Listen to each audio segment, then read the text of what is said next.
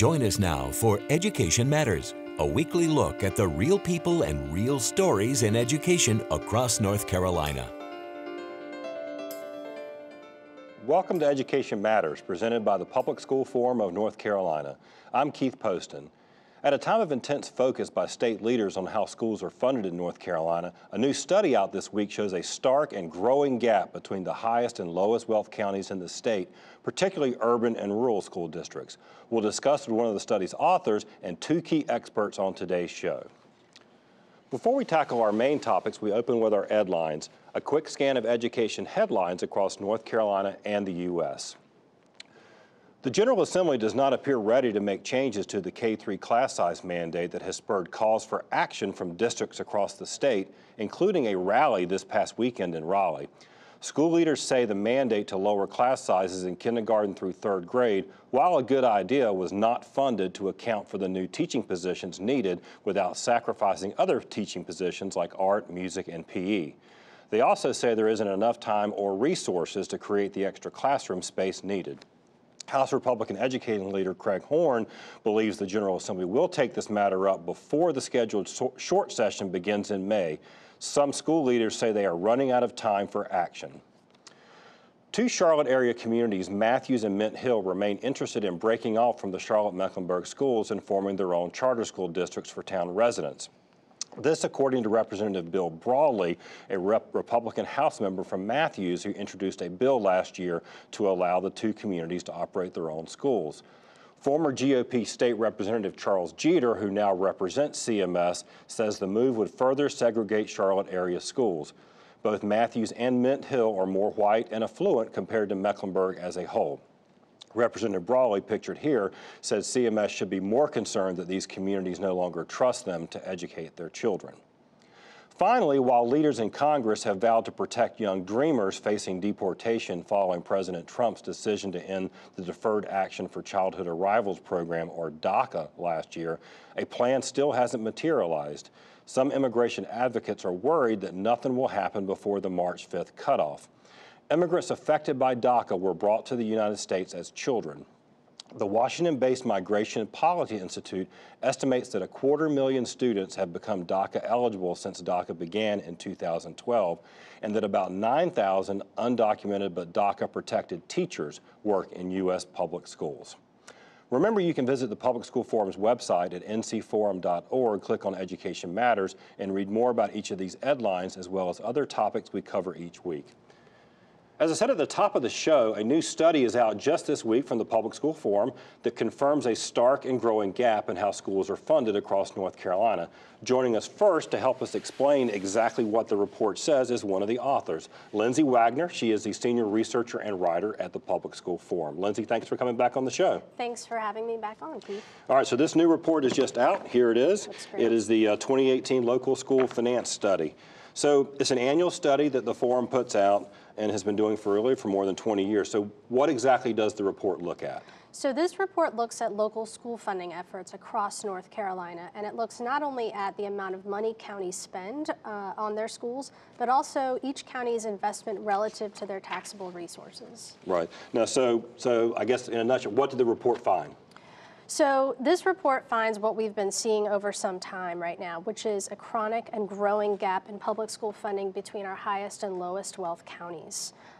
We've got some graphs that we're going to pull up on the screen that are going to sort of help illustrate some of this. Great. So with one of our first graphs, you'll see that the 10 highest spending counties spent an average of $3,103 per student compared to just $739 per student by the 10 lowest spending counties.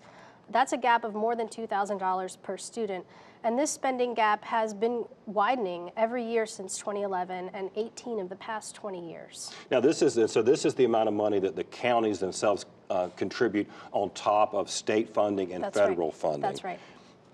So in our next graphic, you'll also note that Orange County, actually, it's the graphic after this one, but that's all right. Yeah. You'll note that the Orange County, which is at the top of the list, spends more than 12 times more per student than Swain County at the bottom. So our bottom 7 counties combined, we find, spend about $300 less than Orange County spends on its own students. Now, if I look at this chart, and I guess, you know, again, the primary funding for public schools comes from the state of North Carolina, about 60-some%. So, if the state is funding the primary funder, then so why does it matter that there's a difference in what the county spend? Right. So you're absolutely correct. The state is the primary funder for our public schools, but with this report, we find that local funding really has a significant impact on classrooms. For example, our higher wealth districts are able to offer local salary supplements that are significantly larger than many lower wealth districts. That allows them to attract and retain talent in the classroom.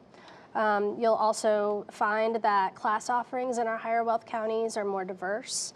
And finally, even basic classroom supplies, paper, pencils, that sort of thing that's really been chronically underfunded by the state is something that higher wealth counties can really fill in the gap with their resources and lower wealth counties cannot. Right. Now, why do we have such a gap? I mean, what, you know, is it not a priority for these other counties? What's the sort of story there? So with this report, we find that all counties are really trying to step up their game.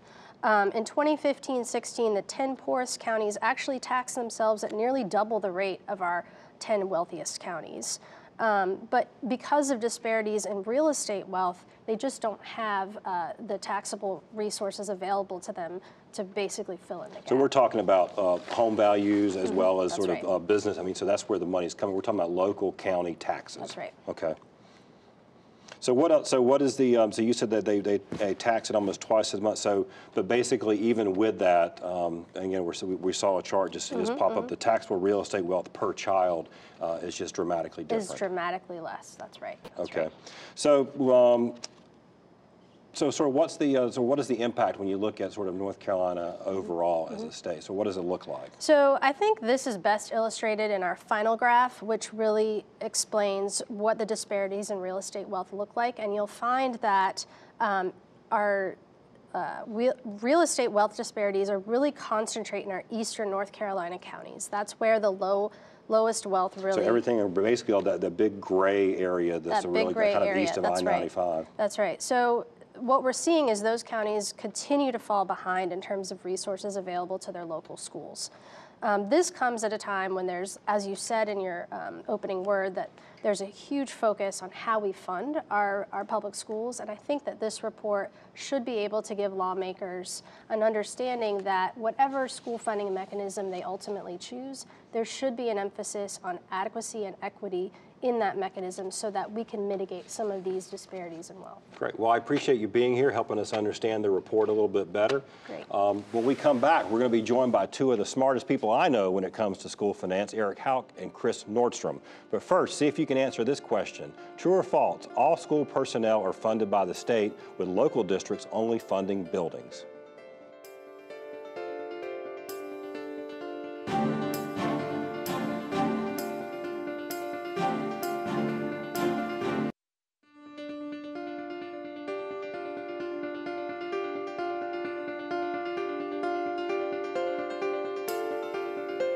Welcome back to Education Matters. Did you correctly answer false? Even though it is true that the base salaries of most school positions, including teachers and principals, are funded by the state, local districts and county governments are funding a growing number of personnel, including more than 5,000 teaching positions and more than 800 principals and assistant principals across the state. Up next, we have two of my go-to guys when it comes to school finance. We have Kris Nordstrom. Kris is an education and finance policy consultant. He spent 9 years with the General Assembly's nonpartisan fiscal research division as the education budget guy for all members of the General. One of the guys, so we'll say that. And then we've got next to him is Dr. Houck. Eric is an associate professor of educational leadership and policy at UNC-Chapel Hill, and he literally teaches a class on school finance. So, and according to his op-ed in December in the News and Observer, he talks about school funding at cocktail parties. So, only until they leave me alone. Exactly. So we've got the right guys. All right. So look. There's a General Assembly task force on education finance reform. There's the Governor's Commission on Sound Basic Education. There's My Future North Carolina. There's an actual Leandro case going on. So sure seems like something is going to change in school funding in North Carolina in the next year or so. I guess my question, I'll ask you first, Kris. Sure. Does it need to change? Yeah, I think there's a lot of opportunity for improving the way we fund public schools. And I think the main way to think about that is, probably something Eric and I both agree on. The two main things that any policymaker should be focusing on is the adequacy of the system. Is there enough money overall? Is the pie big enough? And then the equity of the system. So how do we divide that pie to make sure that the school districts with the greatest needs are getting the biggest slice of the pie?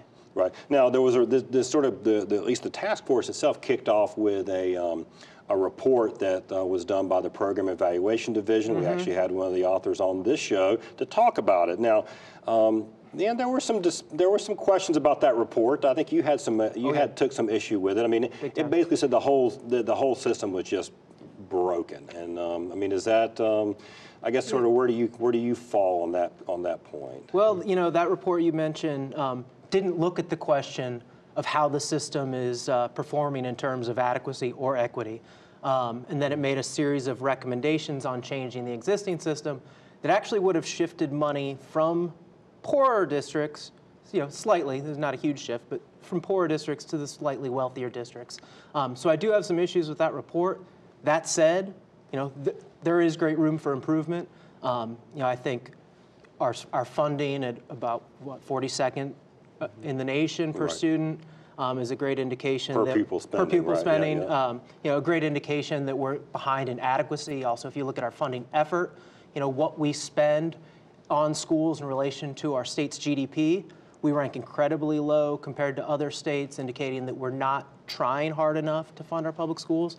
And then if you look in terms of equity, we see every year that the school performance grades that come out, we see that school performance grades are very closely related to the free and reduced lunch rates of public schools, indicating that school performance is very closely tied to socioeconomic factors, and that the state isn't doing enough from a financing perspective to help school districts and schools overcome those poverty-related barriers. Well, that's a great, that last point, Eric, that's kind of one of your issues with why we should go to a weighted student funding formula, or some sort of weighted funding formula. For our viewers, we've talked about this before. Sure. We have an allotment system today, basically, that funds schools based on how many positions they should get. Yes. You're advocating, and certainly part of what the report from the General Assembly that came out said, is that we need to move something that is more weighted. Explain that. Sure. Well, first of all, just to reinforce Kris's point, any funding model that provides insufficient resources into school systems is not going to work. What I've been thinking about and talking about is moving to a system where you articulate specifically how much more you want to spend per disadvantaged pupil in a pupil funding model. Currently, if you took the disadvantaged funding supplement that the state provides along with the low wealth supplement, it looks like it's about a 10 or 11% premium over what a non-poor student would bring into a district. That's wholly insufficient and inadequate. And I mean, that's based on it just takes a lot more, I guess, wraparound services, additional supports for those children, right? Exactly. If you think about the resources that benefit kids with higher educational needs, those resources cost money. And it can be a lower pupil-teacher ratio, it can be wraparound services.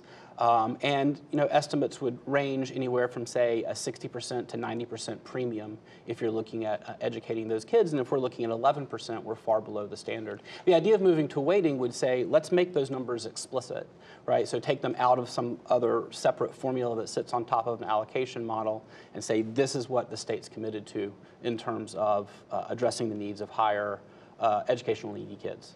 Now, Kris, one of the things that I've heard some folks who are expressed concern about the weighted student funding formula is that it's frankly a little bit of skepticism that it actually, that if you identify it per student, it actually could make it a lot easier for the General Assembly, which has been very focused on privatization and school choice, vouchers, that if you identify those numbers, it's very easy to then just sort of send that money out to private operators. Is that something that you think is a valid fear?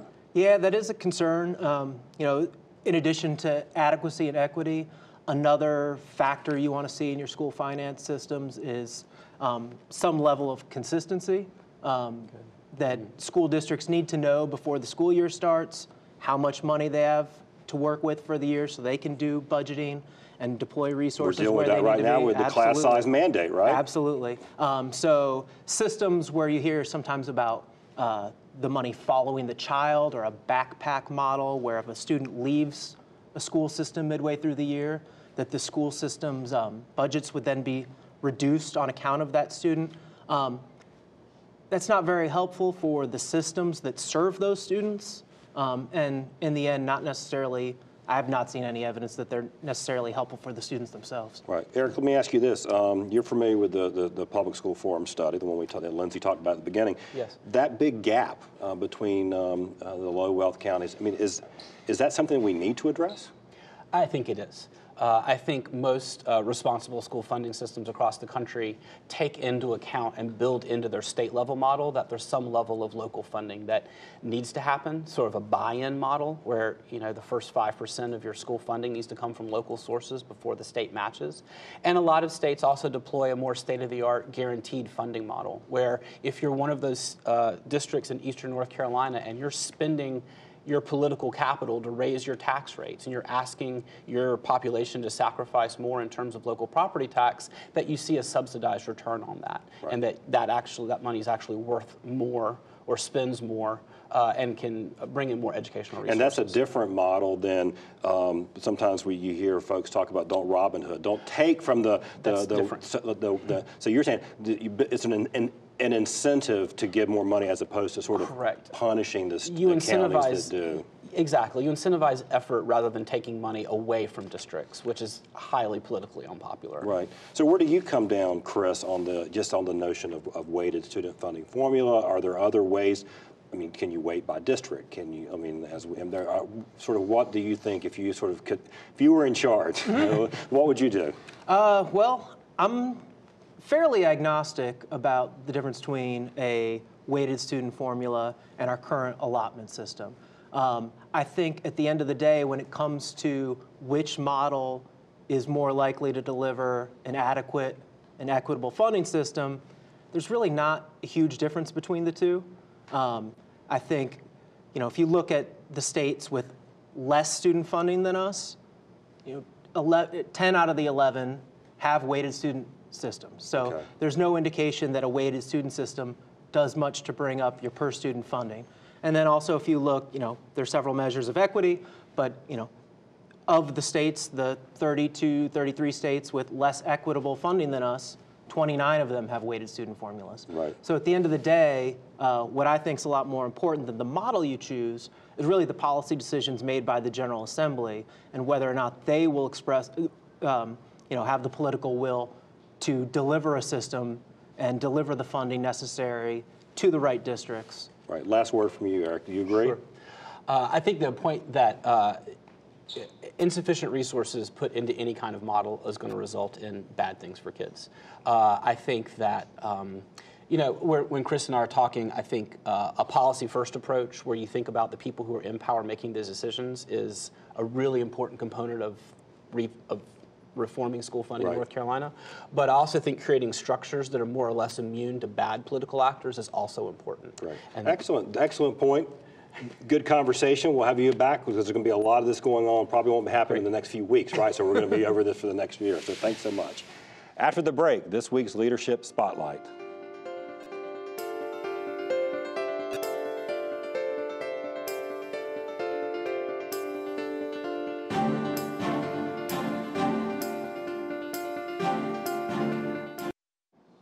Each week, Education Matters spotlights individuals demonstrating exceptional leadership in education in North Carolina based on nomination from you, our viewers. This week, we spotlight Ralph Capps, president of the Wake County Boys and Girls Clubs. Boys and Girls Club is a youth development organization. Our mission is to inspire and enable all young people, especially those that need us most, to realize their potential as responsible, productive, and caring citizens. It's a place where someone's going to pay attention to them, that's going to get after them when they don't behave, but also encourage them and support them along the way. It's the relationships that these kids build with the staff that make a difference. Our staff become to so many of these kids. Is that kind of that mentor or that person that they don't want to disappoint. Or if they fall short, they hate to go tell them they fell short. It means a lot for the kids to see that people in their community give back and actually care. It's not just the part-time and a few full-time staff that we have here that they see every day. To see people, community leaders, businesses, organizations, they see them in the club having hands-on experience with them. It really means a lot to know that people that they don't even know care about them and their success. And the kids would probably say we make them do their homework every day. I'm not sure we make them, but they do their homework every day. And so they'll have a period where they will come into the education in the learning centers or whatever and have that opportunity to do their homework.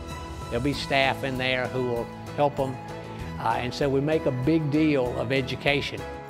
One of our Youth of the Year last year was speaking about his experience of what the Boys and Girls Club meant to him.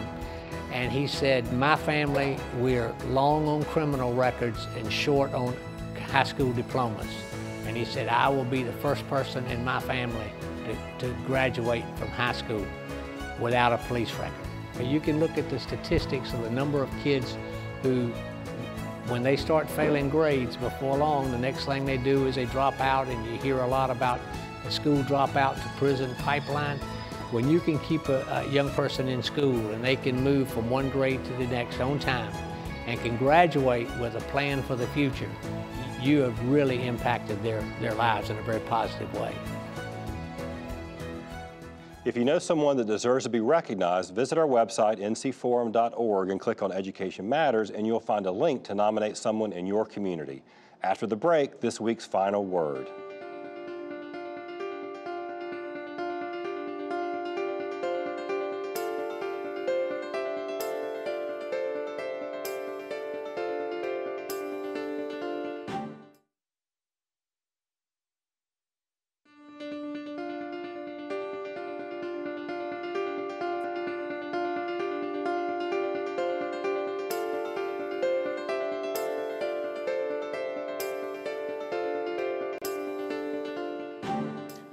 The General Assembly is examining school funding through its Joint Legislative Task Force on Education Finance Reform. At the same time, the Governor's Commission on Access to Sound Basic Education and the My Future North Carolina Commission have both begun work.